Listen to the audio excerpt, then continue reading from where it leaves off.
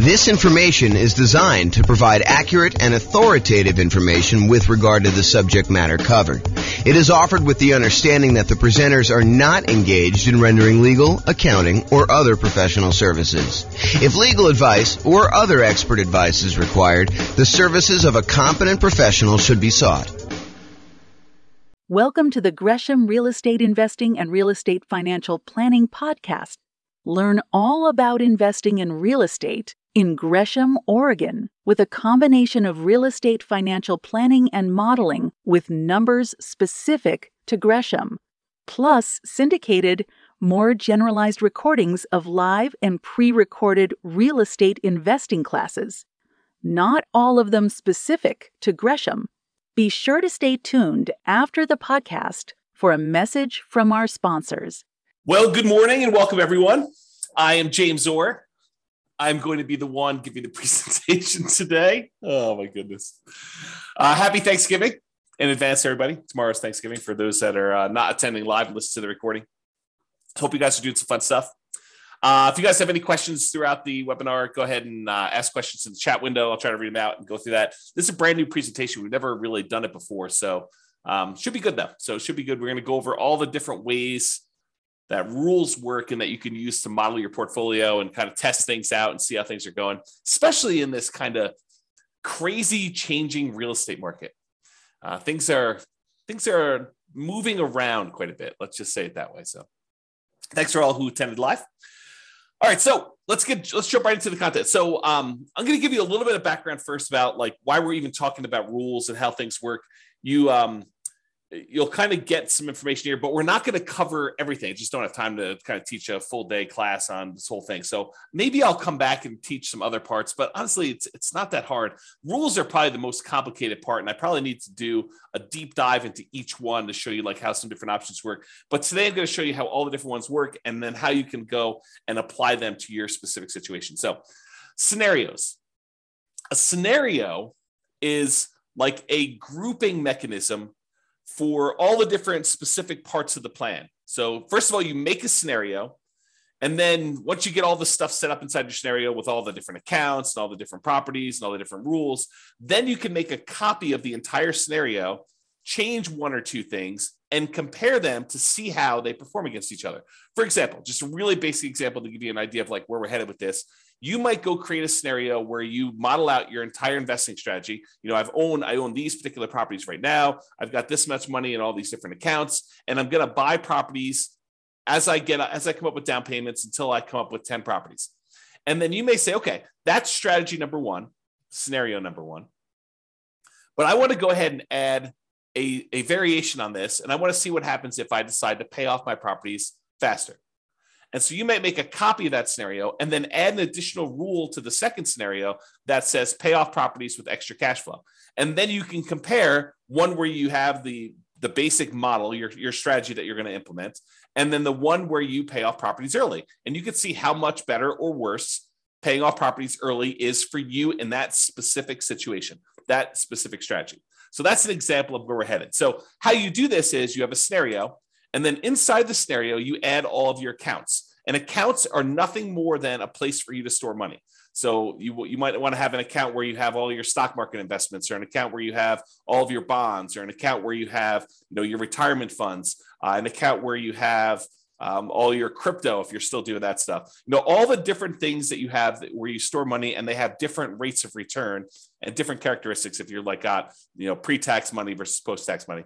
You might want to separate those out. The trick is simplify down so that you only have the maximum number of accounts, the minimum number of accounts that you can before you have to do more. So as one example, if you normally in real life have a separate account for each property, for doing your modeling, you probably don't want to do that. And the reason why is then you got to manage getting money from one account to another account in order to be able to aggregate it to buy your next property. If you just say, look, this represents the sum of all of the property accounts that I have, then you could do it that way. So big picture, you've got the scenario. Now you've got all the different accounts that you've got set up for all the different things.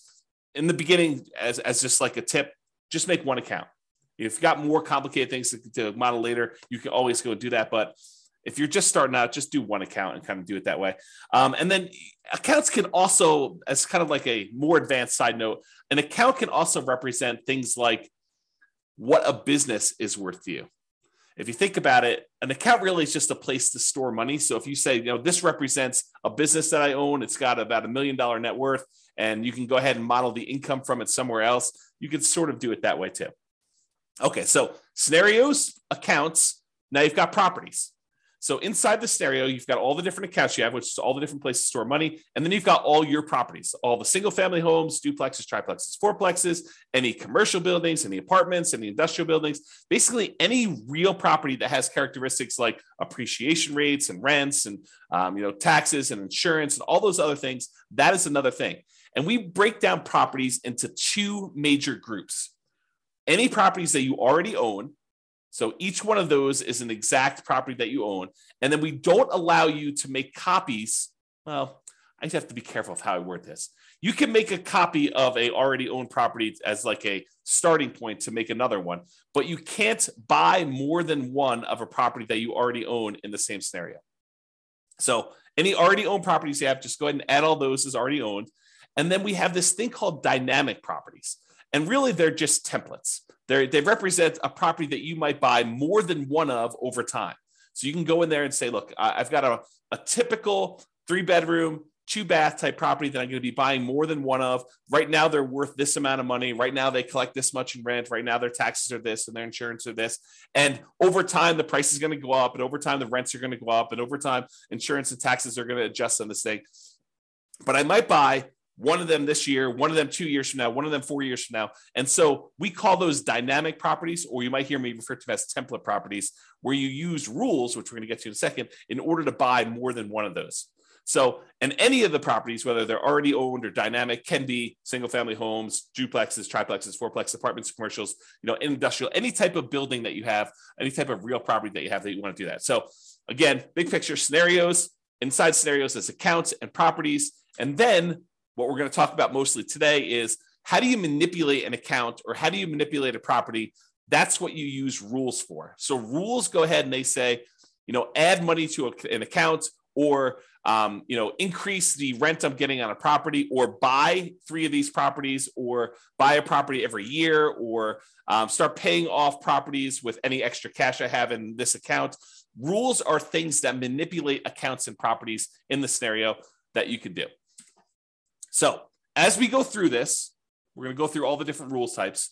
And what you should be doing, in my opinion, is think about your specific situation and how you might apply these rules to you and the setup that you're going to do in the Real Estate Financial Planner software. And if you don't have an account, you can go ahead and make an account. They're free. Go to realestatefinancialplanner.com, go ahead and make a free account.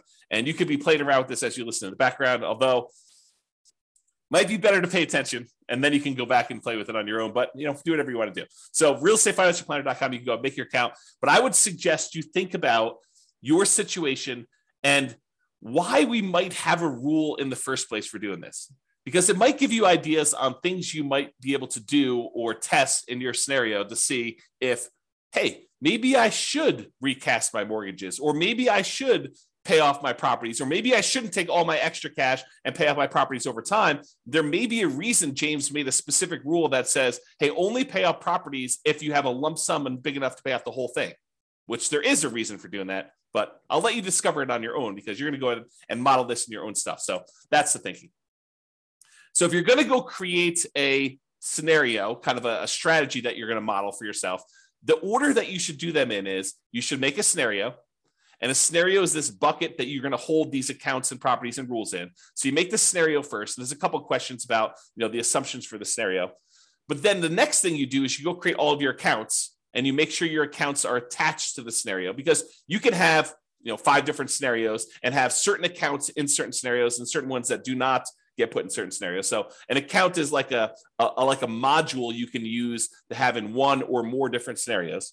Then once you're done making all your accounts, then I recommend you go make your properties, and your properties are going to reference, where do you want to use as the source for your down payments for your properties, which account, and which account do you want to deposit your rents and get your expenses out of from there. So really, in order to do it in order, you should make scenarios, then you should make your accounts, and then you should make your properties, because the properties are going to use the accounts and you're going to want to put those in the scenarios to do that. So it's helpful to do it in this order. Of course, you can add an account later. You can add a property later. It's not required, but it's helpful if you go ahead and do those in order.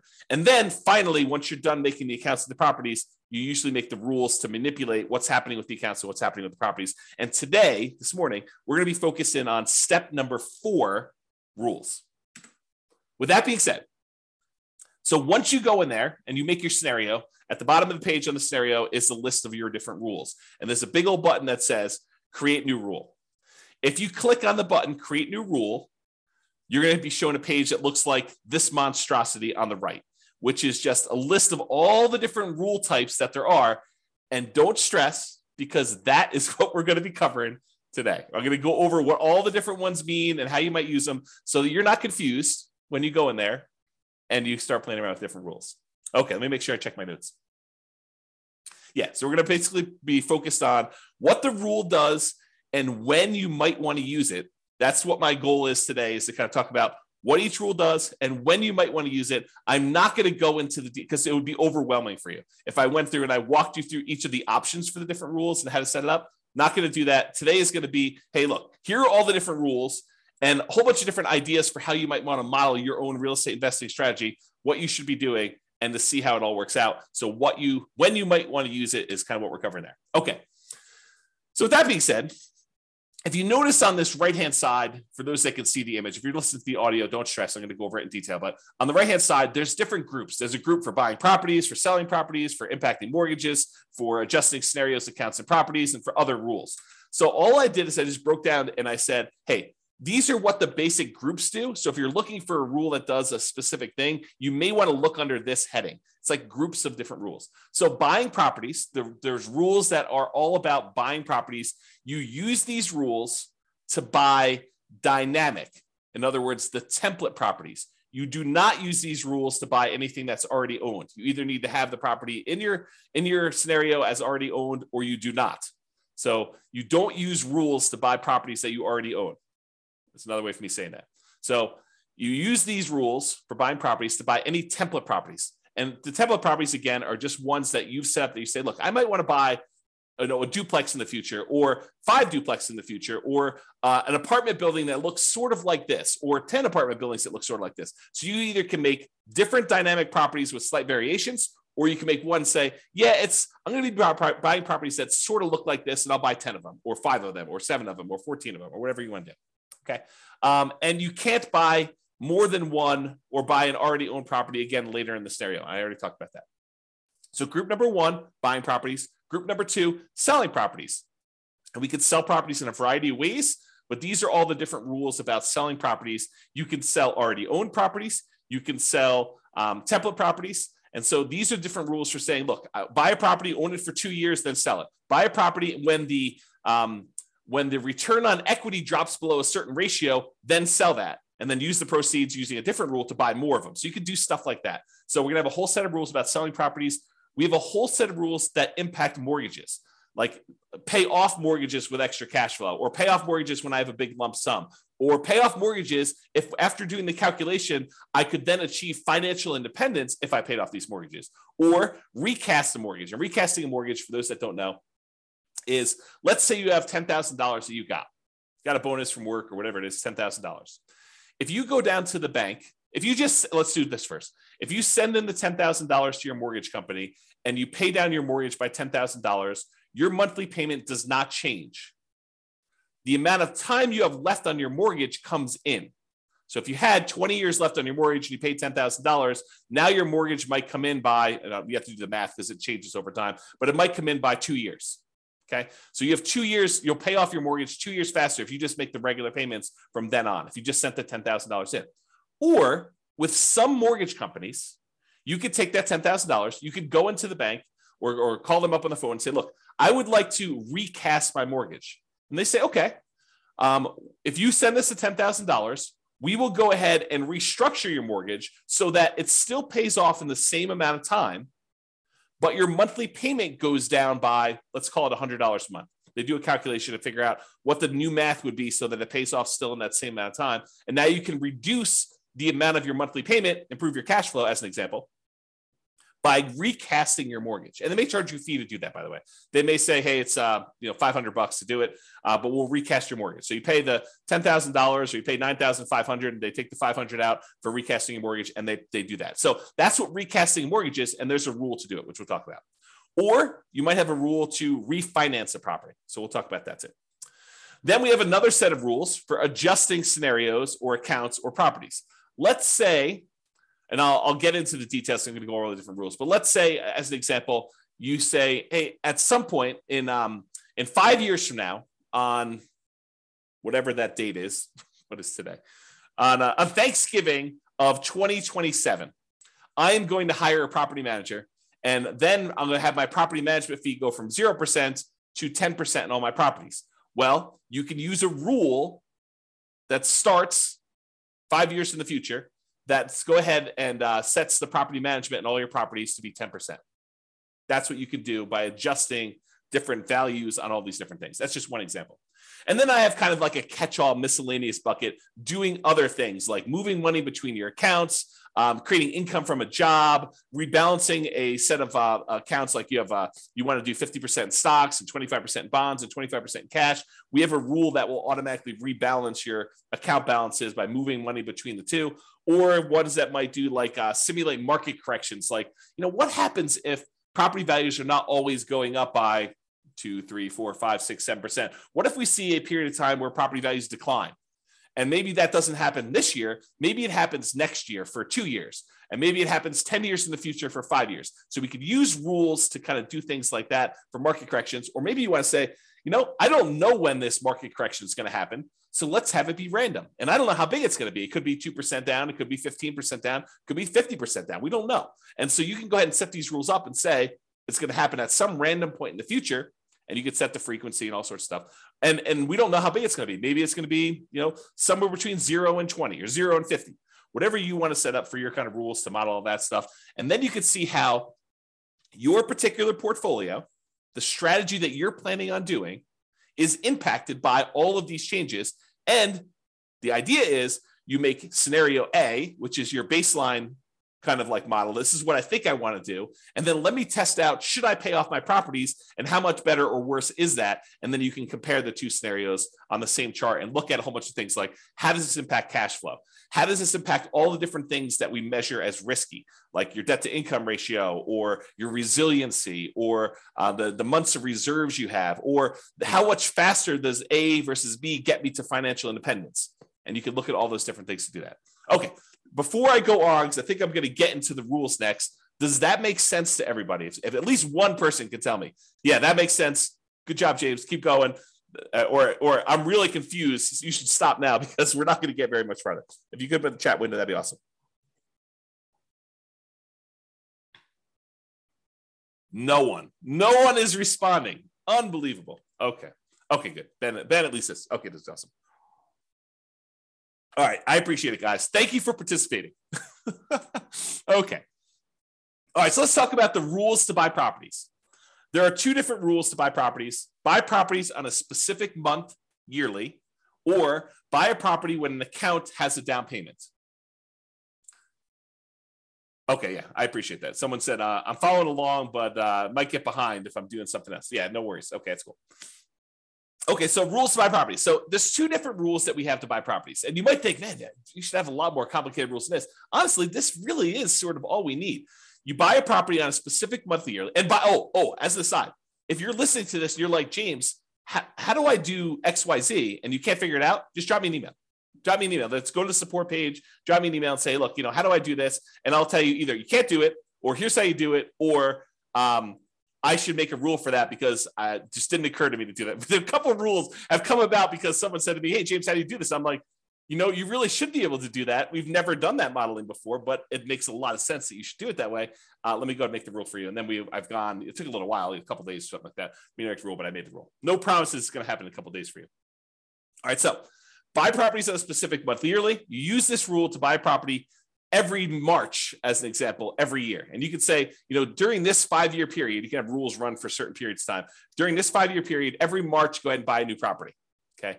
Or the most common way we buy properties is buy this property when my account has a down payment and all the stuff that we need, like reserves and, a certain threshold in the account, plus 6 months of reserves for my personal expenses, plus 4 months of reserves for all the properties I already own, plus 6 months of reserves for this particular property. Then go ahead and buy another property and do another dynamic property and do it that way. And that's the most common one that we use to do that.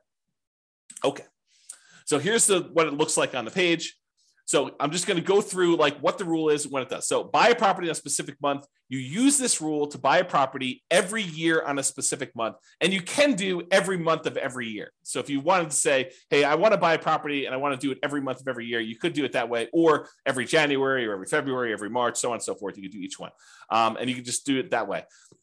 So imagine so when would you want to use this rule? Imagine you have $1 million invested in an account. Let's say it's a stock market account. You're thinking you just discovered real estate investing. You're like, hey, I want to see what happens if I take the stock market account that's earning 6, 7, 8, 9, 10, 11, 15%, whatever it is for you in your stock market account that you're modeling. And you want to take that money and every year you want to buy a new rental property with that just to see how this goes. So you could use this rule to do that, to slowly drip out a down payment worth of investment into real estate over time doing this. And if you say to yourself, hey, look, I really want to buy one every 6 months, you could say, okay, buy one every March with this rule. And then you could set up a second rule that says buy one every September. And now you have 2 rules doing one a year in order to get that kind of 2 a year. Okay. So that's how you do it. All right. So buy a property when it counts as down payment. This one allows you to buy a property as soon as you have enough for the down payment, plus any closing costs, plus any reserves. And as you can see by the image on the right, there's a lot of options for you to define what this means. So you might want to define, hey, I need to have at least $10,000 in this bank account, adjust for inflation or not adjust for inflation, plus 6 months of reserves for this property, plus 3 months of reserves for all the other properties that I own, each other property that I own, plus 5 months of personal expenses, and then only buy 3 properties with this rule. Stop this rule after I own 3 properties. So there's different things you can do to manipulate this. And there's also stuff you could say, do I want to take into account my debt to income, like make sure that my debt to income is below a certain number? Or you could say, I'm buying creatively. I'm going to go buy properties subject to, or I'm going to go buy properties on lease options. So the debt to income doesn't matter because I'm actually buying an LLC anyway. And so ignore the debt to income ratio on that, or whatever you want to do. Or maybe you say, I have a real estate agent's license, so I'm going to get paid a 3% commission when I buy these, or go ahead and take a 3% discount. And so you could do all these different variations on this stuff with this rule. Or maybe you say, look, I want to buy properties, but if I can do cash out refinances on the other properties I own, if they're below 75% debt to income, or 75% loan to value, then I can go ahead and say, do cash out refinances to do it. So it's very flexible in all the different ways you can use it, but realize that's what you do. So when might you want to use this? You might want to see how quickly you'll be able to acquire your ideal portfolio of rental property. So you want to say, I want to get to 10 rentals or 10 doors or 20 doors or whatever number you pick. How quickly can I do it with my current income, my current savings rate, my current returns that I have in my accounts? And then as I acquire each property, all the extra cash flow I get gets deposited in this account. So it kind of compounds over time if you got positive cash flow, or slows you down a little bit if you have negative cash flow, although the cash flows do change based on all the properties. So you could use this to determine how quickly you'll get to a certain portfolio. And then you could test things like, what if I save 10% more? Or what if I save 10% less? Or what if I got a lump sum for a bonus or a divorce or inheritance or whatever you want to do later on? How would this impact all that stuff? So that's one example. You might want to see the impact of changing how much you keep in reserves has on the speed you can acquire properties. So here's another example. You could say, look, if I use this rule and I say keep six months of reserves for all my properties, how quickly can I acquire all the properties I want to do with that? Or how quickly can I acquire properties if I keep 12 months reserves? I think the market's going to get a little sketchy. Maybe I should keep 12 months of reserves. So if I do 12 months of reserves, how much does that slow me down? And how much riskier or less risky is one or the other? Or how much extra net worth will I have if I don't do 12 months reserves versus 6 months reserves or 2 years reserves? You pick the numbers, okay? So you could use these different rules and make copies of the scenarios to kind of test those. You could see the impact of doing cash out refinances to buy new properties. We kind of talked about that little part of the rule, but you could use that as a way to do that. You can also see the impact of getting a real estate license or acquiring properties creatively. So if you want to test out, now that interest rates have gone up quite a bit and there are a whole bunch of really low interest rate properties out there, maybe you want to say, well, what if I were willing, not everyone is, to go ahead and do marketing to find motivated sellers, go buy properties creatively and buy properties that way? What impact does that have? Does it make it a lot faster? Does it make it a lot riskier? What does it look like if I go ahead and model that in a variety of different ways? And I'll make a side note about this because I think it's important. Just because a path is optimal does not necessarily mean that that is the one you should do or that you will do, right? I could go and model something and I could tweak everything and say, this is the optimal path, in parentheses, if everything goes my way, if everything goes exactly the way I modeled it, right? But really, I think part of what you are doing with the software, part of what I do with the software, is I say, okay, here's kind of my plan. How does this plan perform in a variety of market conditions? What if things don't go my way? What if things get ugly? How do I perform with this? Is this going to really derail my life? Is this going to make that really bad? And if things go really, really well, yeah, that looks awesome. But if things go not quite as planned, if I get delayed, if I lose a job, if I, what all those different things that you could do, then you can go ahead and model all that stuff to do that. So I don't know. That was my side note. I just felt compelled to tell you that. So those are some of the different ways you might use this rule to do some modeling. And if anyone has questions, feel free to ask your questions in the chat. I'll try to get to it. Now, here are all the different rules for selling properties. And since I'm going to go through all of them in detail, I'm not going to cover them here, but let's go through them one by one. All right. So here's a rule that says sell properties and pay off mortgages to retire. Here's how this rule works. If by selling some properties, let's say you have 10 properties and you want to sell off 4 of them, okay? If by selling off 4 properties and paying all the associated closing costs, all the transaction costs for sale, the depreciation recapture, your capital gains tax, your real estate commissions. If you pay all those costs, the net you'd have after paying off all these properties, you could pay off the remaining properties. So you have 10, you paid off, you sold 4 of them. Now the money you got after all your expenses can pay off the 6 remaining ones. If that would give you enough cash flow and any money you have invested in the stock market with your safe withdrawal rate, because it takes that into account too, that between the cash flow from the 6 paid off properties and any money you have from the stuff you have invested in your accounts with the safe withdrawal rate, you would be financially independent. Then go ahead and execute this rule.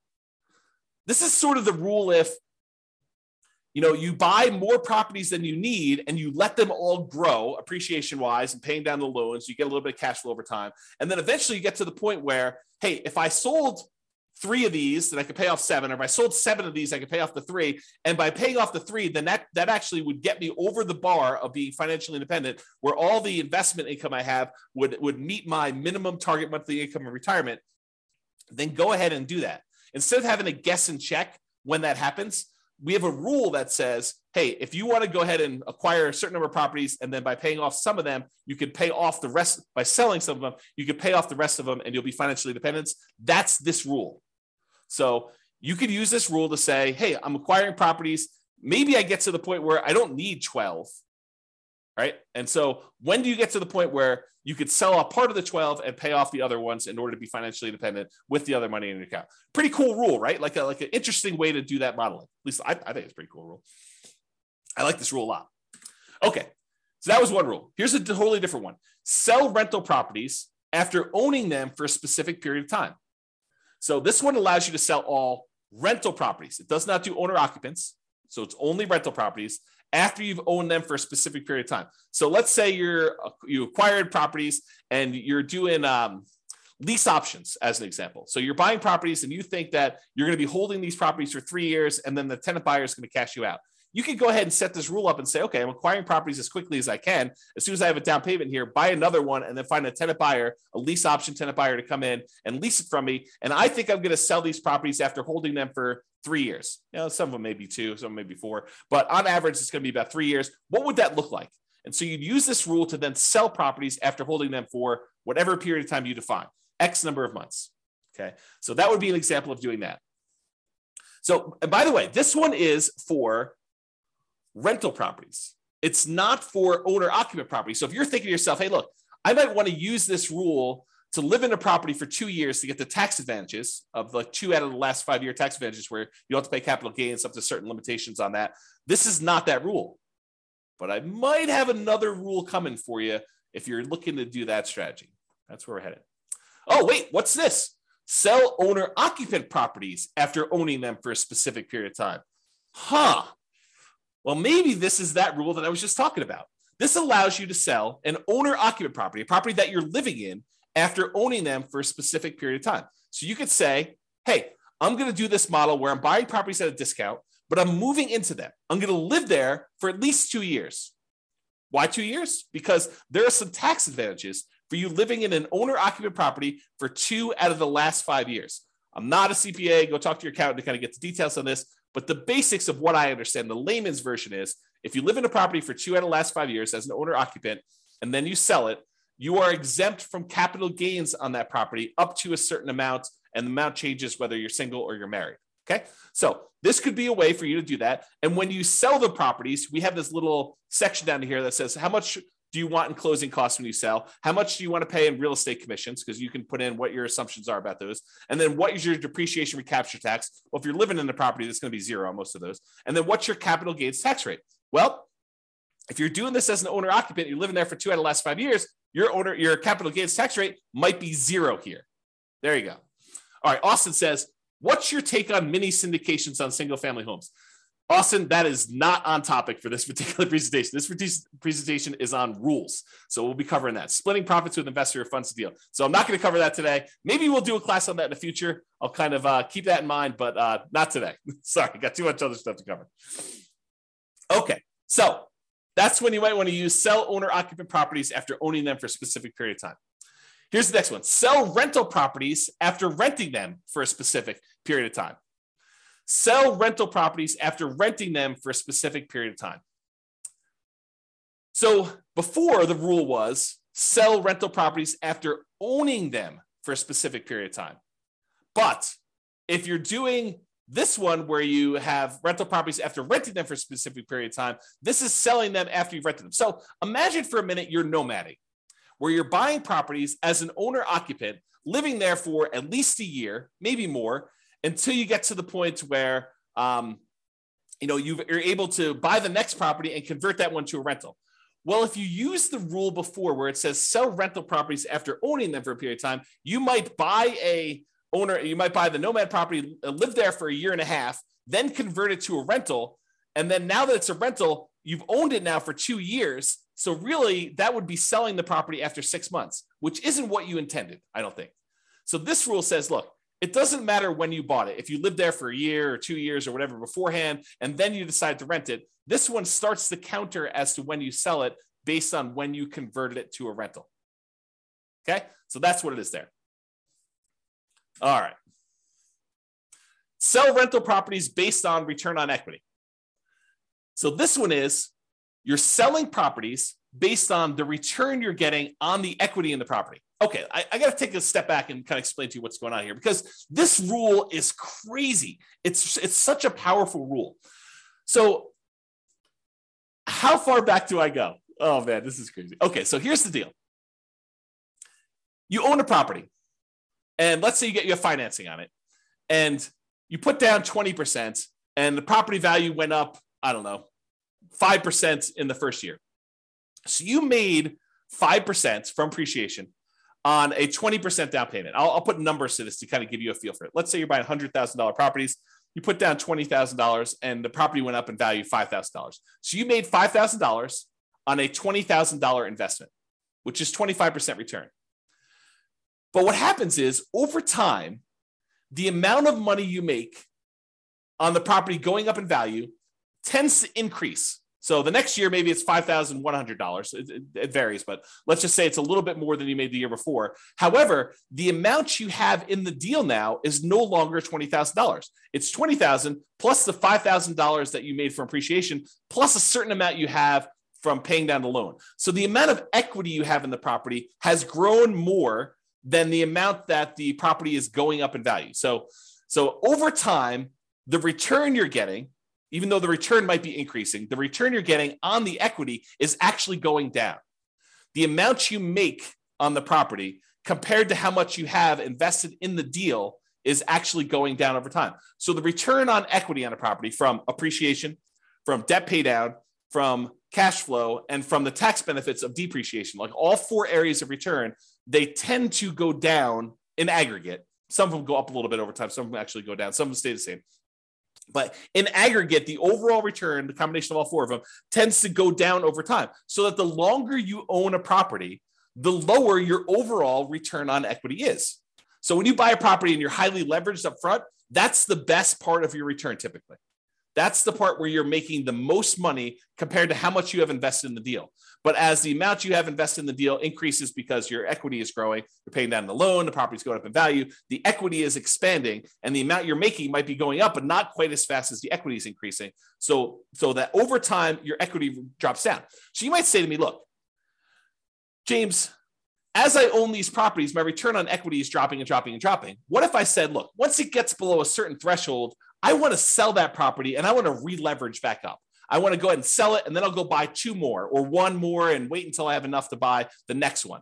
That's what this rule allows you to do. It allows you to be maximally leveraged, not maximally because you don't want to be selling a property every year just to kind of re-maximize your leverage, but within a reasonable range. So you can say, hey, look, once my overall return on equity, because I'm calculating return on equity on every single property every month.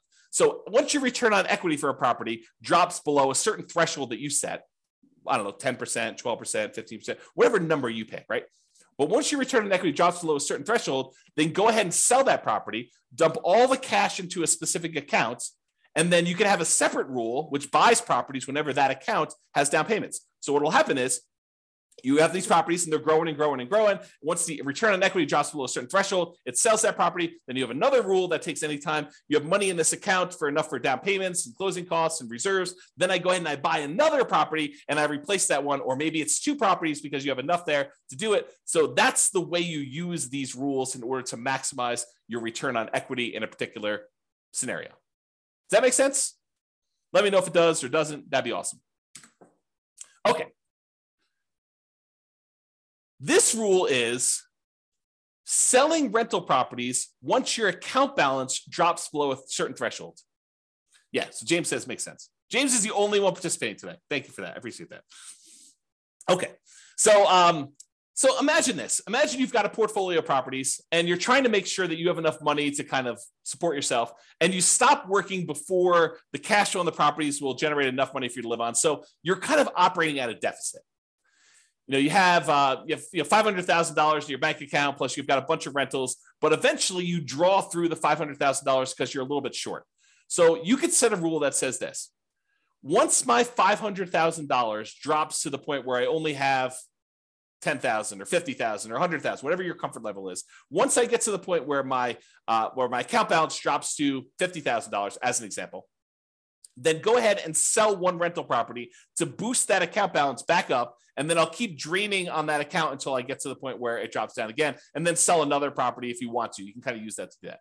So imagine a situation where you stopped working earlier than you should have before you completely are financially independent.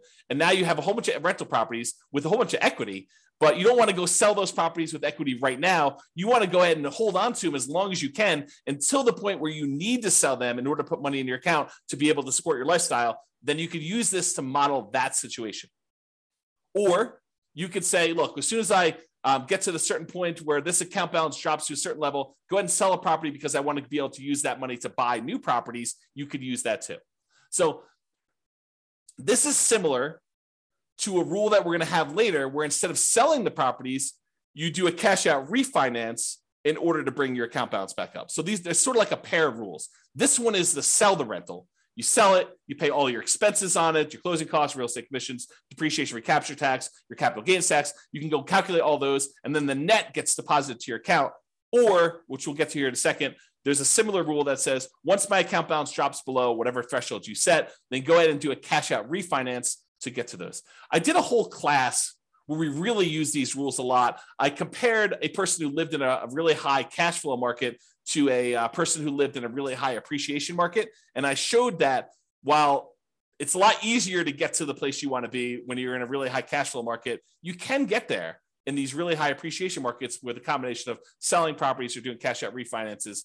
But there's some complications with the cash out refinance, which I talk about that in that 2-hour class. But I think the name of that class was cash flow versus appreciation.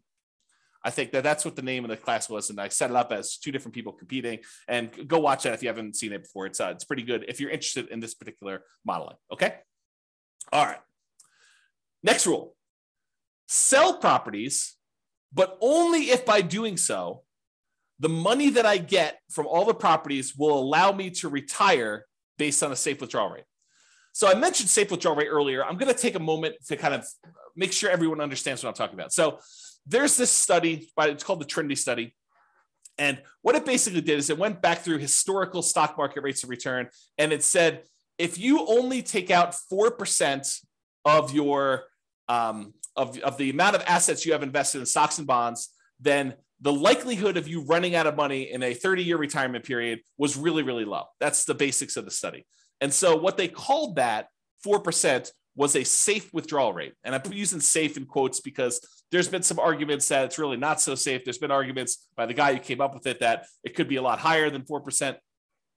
So really this idea is, if you have a certain amount of money invested in stocks and bonds and maybe some cash, what percentage of that portfolio, if you have $1 million, what percentage of the $1 million can you take out each year where you are where you are not very likely to run out of money?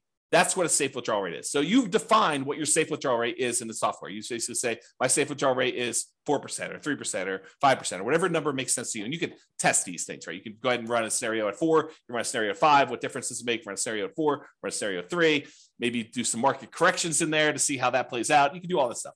But this rule says, look, I've got a bunch of rental properties, and maybe I have a little bit of money invested in the stock market right now in one of the accounts in there. And so what I want to do is I want to check each year and say, hey, look, if I sold all these rentals and I paid, closing costs, I paid real estate commissions if I've got any, I paid my depreciation recapture tax if I've got any, I paid my capital gains tax if I've got any, if I paid all those expenses on it, the net amount of money that I would take and I would deposit into my account balance, invest in the stock market. If I did that, would the money in the stock market allow me to retire? Would my safe withdrawal rate for the amount of money I have in the stock market allow me to be financially independent? And if so, go ahead and sell the properties.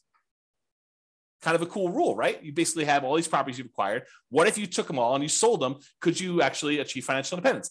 And this rule tends to come up. I probably should do a class on this. This rule tends to come up when you're in a market where the cash flow you're getting, the cash on cash return you're getting, or it's actually the cash on cash return on equity you're getting, is less than your safe withdrawal rate. Right? Because in that way, the money you're getting, the cash flow you're getting on the property you have is actually lower than your safe withdrawal rate. You'd be better taking that money and investing in the stock market according to this rule. And then who knows what will happen in real life. But at least in the mathematics of it, that it'd be better for you to actually be invested in the stock market than in rental properties, which can happen depending on your market and your situation and what you've got set up there. Okay? So that's that rule. Kind of a cool one. All right. What about properties that you already own? And you said, look, I planned on selling this property next Christmas anyway. I lived in it for 2 years and now we're going to sell it so I can get a partial exemption on the capital gains. The period of time that I lived in it, I can get an exemption on that capital gains because I had the 2 out of the last 5 years. And a lot of people think that if they lived in it for 2 out of the last 5 years, they get a full exemption on it. But you may want to talk to your accountant before you put that on your tax return, because I'm pretty sure that it's not what you think it is, if that's what you thought it was. So anyway, you lived there for 2 years. You're going to sell it before the 5-year point. You're like, oh, this is great. I'm going to go ahead and do that. You can go ahead and set a rule up to say, sell this particular property that I already owned on this date in the scenario. Really simple rule for doing that. All right. Those are all the different rules on selling properties. Some pretty cool ones. Some kind of like really straight down the middle, generic sort of things, right? Now, let's talk about rules that impact mortgages. We'll go through all these one by one. Just knock the headphones off my head accidentally. All right, so pay down loans with cash flow. So maybe your strategy is, I've got all these rental properties. They're producing a bunch of extra cash flow. Maybe I've got some savings for my job and that's got some extra cash flow. I want to keep a certain amount of reserves, but anything over that amount I have in reserves, I want to take that money and I want to pay off mortgages with them. That's what this rule is about. So it takes any excess cash over a threshold you set, and each month it uses that extra money to pay off mortgages on the property. So if you have $7,000 more than the minimum balance that month, you can go ahead and throw it in there. And by throwing it in there, you then pay down that mortgage. And you can pick, which mortgages you want to do. You want to do the lowest balance, you want to do the highest balance, you want to do the lowest interest rate, you want to do the highest interest rate. You can choose which mortgages you're paying off, but this rule will then go ahead and do that. So when might you want to use this rule? Well, if you want to do a debt snowball or a debt avalanche to pay off mortgages, you would use this rule. And you could test to see how much better it is to pay off the highest interest rate mortgage versus the lowest balance mortgage or the lowest interest rate mortgage, and you could see which one's better and how much better it is for you. James says there's no 1031 exchange rule for selling. Well, 1031 exchange rule is just about how much you pay in taxes. So we have the ability for you to adjust how much you pay in taxes on the property.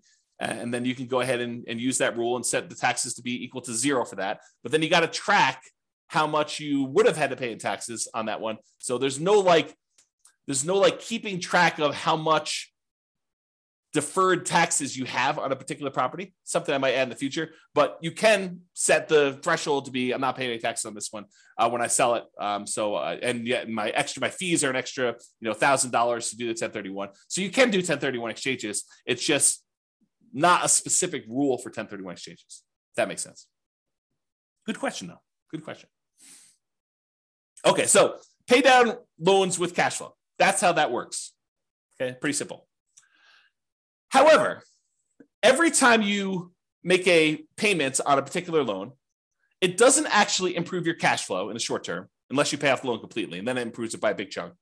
But it doesn't improve your cash flow because by paying down the loan, all you're really doing is moving in the date that loan gets paid off from where it was to closer. So it'll be paid off sooner. But your monthly payment stays the same. So it doesn't improve cash flow on a property. So you might say to yourself, hey, and I'll add this one other thing. And the amount of money you're earning on that extra cash flow you're doing is the interest rate of the loan. So if you're taking your money and you're paying down a 3%, 4%, 5%, 6%, 7% mortgage on a property, the amount that money is earning is the amount of your mortgage interest rate. So if you're paying off 3% loans with that, you're earning 3% on that money. You're paying off 7% loan, you're paying 7% on that money. Okay. So the idea is the more you're paying off on those properties until you pay it completely off, it doesn't really benefit you in the short term. It benefits you when you pay off the loan, which could then compound and help you in the future on other properties you're doing, but it doesn't benefit you in the short term by improving your cash flow.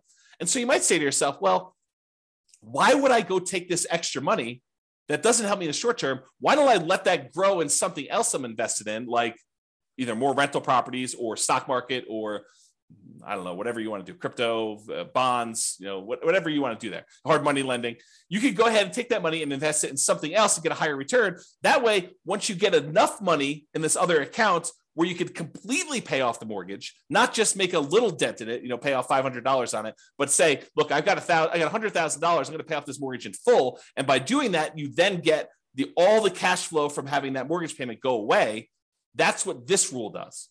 So this rule says, look, only pay off a mortgage when I can pay it off in full from a specific account. So it tests to see if the amount you have in your account plus whatever threshold you have there. So look, always keep $15,000 in this account. But if I've got enough to pay off a mortgage and remain $15,000 in this account, then go ahead and pay off the mortgage.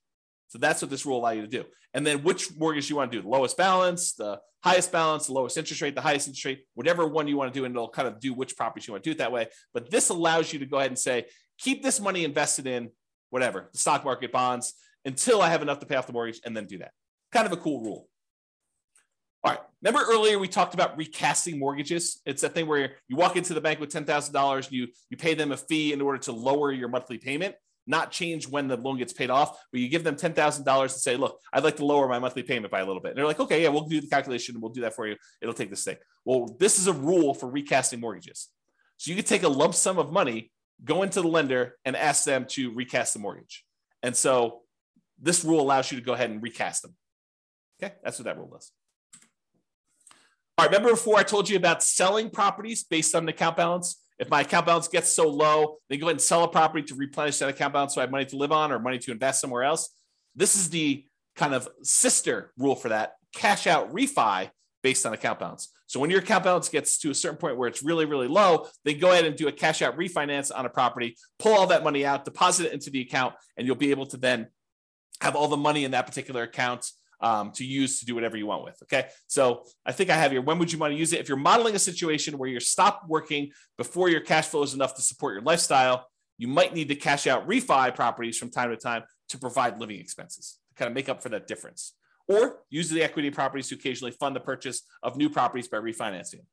So you could say, look, once I get to this low account balance, go ahead and do a refi on a property to get the account balance up to where I can do a new purchase. Kind of an interesting rule. All right. So this leads me to explain this interesting concept. And so I need to explain it to you, but I'm going to take a drink first. All right. So imagine you said to yourself, look, I really want to earn, I don't know, $10,000 a month. And if I was earning $10,000 a month, I would consider myself financially independent. Because $10,000 a month would be able to cover all of my personal expenses, including the mortgage I have on my owner-occupant property, and anything else I need, right? So $10,000 a month, that's my number. That's my target income to be financially independent, target income in retirement. But what if you didn't have a mortgage on your owner-occupant property? Would you need that $10,000 anymore? And you say to yourself, no, I wouldn't. So I can either have $10,000 if I have a mortgage on my owner-occupant property, or I only need $8,000 if I don't have a mortgage on my personal property anymore. And so the software allows you to select whether or not to move your financial independence number down when you pay off your owner-occupant mortgage or not. And so if you have that triggered, which is in the scenario section, this rule becomes super interesting, because what this rule says is, look, if I'm close to my $10,000 a month number, my target monthly income number in retirement, but I have enough cash in my account balance or stocks or whatever it is in my account balance that I could pay off my owner-occupant mortgage. And if I did that, I would be financially independent, then go ahead and do it. So this is a situation where the passive income you have coming in from your stocks and all the cash flow on all the rental properties is really close to your number. It's at 80% or 85%. But you have enough extra cash lying around somewhere where you could pay off your owner-occupant mortgage because the balance is low enough that would actually lower the amount you need, and it would trigger you being financially independent. Then go ahead and pay off the owner-occupant mortgage. That's what this rule does. Pay off owner-occupant mortgage if FI, financially independent. All right. These are going to be really quick. These are the rules that allow you to adjust values on your scenario or on different accounts you have or on different properties you have. Okay. So set value on scenarios. What this rule does, it allows you to change any values you defined for the scenario at different points in the scenario. So originally you thought your safe withdrawal rate was going to be 4%, but 10 years later you say, hey, look, now I want my safe withdrawal rate to be 3%. You'd use this rule to run 10 years later and change your safe withdrawal rate number from 4% to 3%, as an example. Or you defined your refinance mortgage interest rate in your scenario as 5%, which is low now, but at the time seemed reasonable. And now you're like, look, in the future, I want this to be 7%. You can use that to change that too. You can use this set value on scenarios to do it at some point in the future. Or you want to say, look, my minimum target monthly income retirement threshold is now $4,000, but I want it to be $5,000 in 5 years from now. You can do stuff like that. Or your safe withdrawal rate number, as I use as an example. This is that rule that allows you to do that. The set value on accounts does the same idea on accounts, though. So let's say you were earning 1% on savings at the start of the scenario, but you think that's abnormally low. And by 3 years in the future, that should really be at least 2% or 3%. You could use this rule to say, set the value on the account, set the return I'm getting on that account to go from 1% to 3 years later and on to be 3%. Or you say, I want to set it to 1% now, but a year from now, I want it to be 2%. And a year from then, I want it to be 3%. And then you could use it to do stuff like that. Or the other thing it could do is you could set it to be a random number. You could say, look, the return on my savings account is going to be somewhere between 1% and 3%.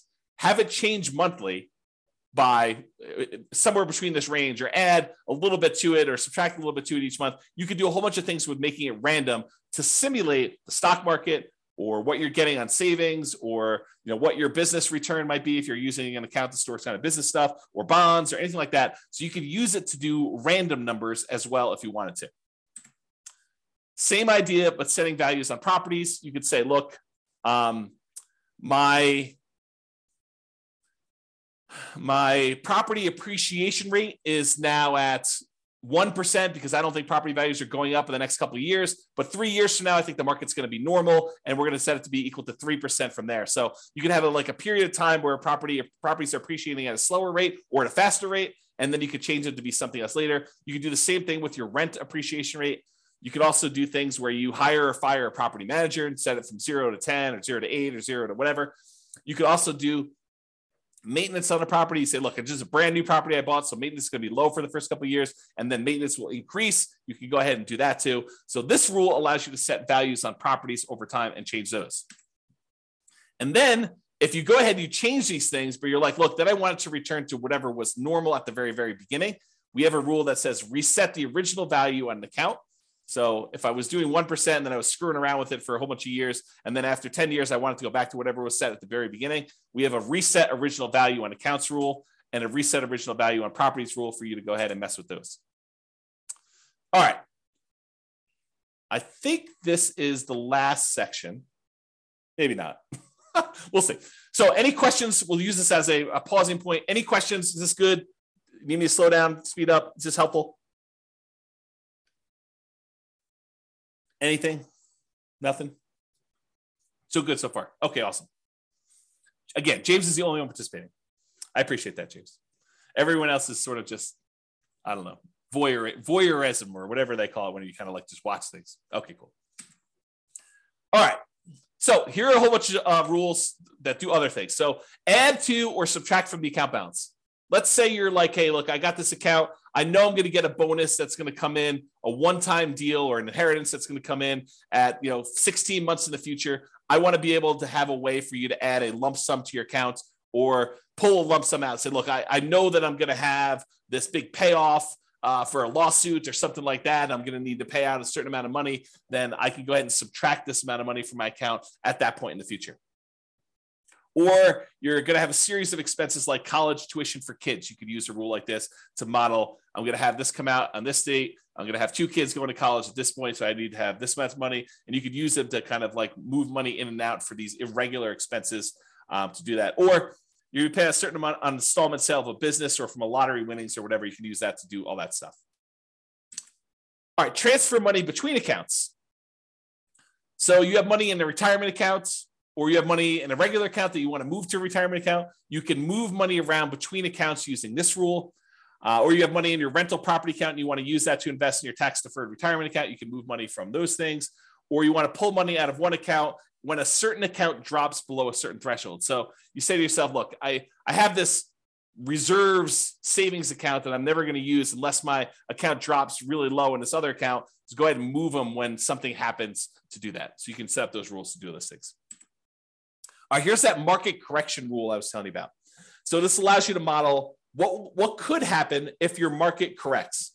If your account balance or your properties all are affected by these things, you could do that. So this allows you to change the amount that is in accounts that you select. So it doesn't have to be all of them. Like a savings account may not be impacted, but a stock market account might be affected by a market correction. And which properties you want to have impacted by this thing, and then by how much. And you can have some of these be random. So you can have how frequently it happens be random, or you can have the amount that it declines be random. And if you need to do one random and one static, you can have 2 of these rules running and only impacting one or different things to do that. So that's all about different market corrections. And if you're really trying to see how resilient your portfolio is to different market corrections, this is what you want to be playing with. You want to be able to see, okay, I'm going to do this strategy. And the strategy sounds awesome, right? I'm going to be buying properties and maximizing my loan to value and minimizing the amount of money I have in a deal and keeping really, really low reserves to kind of make it go really, really well. Well, let's see how that performs with market corrections. Or I'm going to buy properties free and clear, not going to have any mortgages on them at all. It's going to be slow and steady wins the race. And let's see how that is impacted by market corrections. And then you can compare those 2 strategies. And you can see, oh, this one gets me there faster, but it fails sometimes. I run out of money. I have to file bankruptcy or, foreclosure. So, that sort of thing can happen if I, have market corrections. But this one tends not to happen as much, or tends not to happen at all. And so you could say, maybe I don't do that one strategy, or maybe I kind of hold it back a little bit and see how it goes. But it's up to you. It's really your strategy, and you're testing it, and you're seeing how it performs. Okay. All right, here's the one you're probably going to use in almost every scenario that you set up: your paycheck and your personal expenses. And a lot of times we'll set up a separate rule for each person's paycheck, like one spouse and the other spouse, and then a shared personal expense one that you're going to do. And we usually set them up as 3 rules. You could do them all as one if you really wanted to, but I tend to separate them out just to make it a little easier. So what this rule does, allows you to model receiving a paycheck or other regular income. It doesn't have to be a paycheck, but it could be, I'm getting regular payments of a certain amount. If you're doing, you don't need to do this for rental properties, because the rental property stuff does its own thing. And the personal living expenses. So you might want to use this to model each one of your paychecks, and then which ones of those go away when you're financially independent, you stop working. You could set this rule up that says, hey, look, I get this paycheck, it's this amount, but as soon as I am financially independent, stop giving me this paycheck. And it'll automatically turn it off for you so that you no longer get it, okay? And then you could use it later if you wanted to model Social Security if you don't want it to count towards your income to qualify for being financially independent. So we have another rule specifically for Social Security, which does count towards your financial independence number. But if you're like, look, I don't believe Social Security is going to be there, it's nice if it is. Let's go ahead and model that Social Security, but don't count it toward my financial independence number at all. You'd probably want to use that as sort of like a fake paycheck from Social Security. Okay. So you could use that to model that too. And so to do Social Security, you just have this rule start at whatever date you'd qualify for Social Security and have it run through the end of the scenario doing that. Okay. Passive income. This is the one where you could do Social Security with, but it does other things as well. So passive income models things like Social Security, pensions from jobs, and annuities. So if you went and you bought an annuity and you're getting whatever it is, $2,000 a month from the annuity that you purchased, you could use that to model this. And you could go ahead and it's very similar to your paycheck one, except this does count in your calculation for being financially independent or not. Okay, so you model Social Security and pensions and annuity income from that. Lumpy income. Let's say you're like Ben and you flip properties, and you want to have lumpy income come in from every time you flip property. Maybe you flip a property every 6 months, or every 3 months, or every 4 months, or every month, or whatever it is that you do. So you could use this to be what I call lumpy income, irregular income that comes in kind of big chunks. So if you have a fix and flip business, or you get irregular bonuses from your job, or you want to simplify modeling lease options where you don't want to put the properties in there and hold them and stuff, you say, look, I'm doing this lease option business. Every 3 years or so, I get $30,000 or $50,000 or whatever your number is. Then I want to model it like that. You could use the lumpy income rule to model things like that. So you could say, I get $50,000 every time I do a flip, or $20,000 every time I do a flip, or depending on your market and your profit margins and stuff like that. But you could use it to do stuff like irregular income, to say every X number of months, I get this lump sum of money coming in. Rebalance your portfolio. So this one allows you to say, okay, I've got 3 accounts. I've got an account for stocks. I've got an account for bonds. I've got an account for cash. And every year I want to move money around such that I always have whatever, 50% in stocks, 30% in bonds, and 20% in cash. Use this rule that every January or March or May or whatever you want to set it up as, you go ahead and readjust your rules, your accounts to be this percentage, this percentage, this percentage, and you move the money from one account to another to be able to rebalance your portfolio to keep them where they need to be. If you have a retirement account that has required minimum distributions, you'll want to use this rule to do the required minimum distributions. So basically it does a calculation for you to tell you what percentage of the account you need to take out that year, and then when you want to take it out. You pick a month, and then every year it does the calculation based on your life expectancy and your tax rate. Your life expectancy, and then you could put a tax rate as to how much you get taxed coming out, so you could do required minimum distributions with that as well. And that, my friends, is the end. I only went 3 minutes over, but I hope that was helpful. I hope that really gave you a good idea of all the different things you could do and all the different ways to model your situation with the rules that we have in the Real Estate Financial Planner software. Yeah, Richard says, thanks, James. A lot of info here. Exactly. I try to give you guys good info. I really do. I try to give you good stuff. So, any final questions from all of the really quiet people on things? It's almost as if Thanksgiving's tomorrow. Almost. Yeah, Ben says, awesome. I hadn't looked into the rules before. Very powerful. Yes, thank you. It is very powerful. I agree. So you guys are very welcome. Any final questions before I let you all go? Get ready to celebrate and enjoy Thanksgiving with your families. Nothing? Oh, so what is this? What is this? You're very welcome. Very welcome. Is it a deal? A deal. Thank you very much. A deal. A deal. That's a great name to be like in a real estate investing kind of person. There you go. Thanks for doing these classes. You miss the ones in person, but this is great. You are very, very welcome. James says, no questions, good material. What is the software you're using? It's the Real Estate Financial Planner software, realestatefinancialplanner.com. It is the software I wrote to be able to do this modeling. So it's not like off-the-shelf software. I programmed it for you. I did it as my service to you. So there you go. It's available on the website, realestatefinancialplanner.com. Go create a free account and you can do all this modeling. And honestly, you don't need to start from scratch. I'll probably do a whole class on this, but if you go to realestatefinancialplanner.com/model, just pick your city. And I've made some sample scenarios for you to start from. Go ahead and just copy that right into your own account and then just edit. That way you don't have to go create everything from scratch. You can say, oh, I see there's a property here. Let me go ahead and change this to be closer to what my properties are and go ahead and do that. Yeah. James says, cool. I'll start modeling this weekend. Yeah. Let me know if you have questions. That'd be good. All right, folks. Thank you all for coming. I do appreciate it. Have a great Thanksgiving, and I will see you all post-Thanksgiving. Bye-bye for now. Thank you all. With home prices up, mortgage interest rates up, and rents up, but not quite enough to counteract the higher prices and interest rates, cash flow on rental properties in Gresham is harder than ever. Book a call with the Real Estate Financial Planner to apply our proprietary 88 strategies to improve cash flow on your rental. See the show notes for a link to schedule your call and improve your cash flow today. If you're a real estate agent, lender, or professional in Gresham that wants to help our real estate investor listeners, consider reaching out to learn about collaboration opportunities with this podcast. We'd love to add more value to our listeners by having you assist our investors buy, sell, and finance their real estate investments. See the show notes to schedule a call to discuss collaboration opportunities.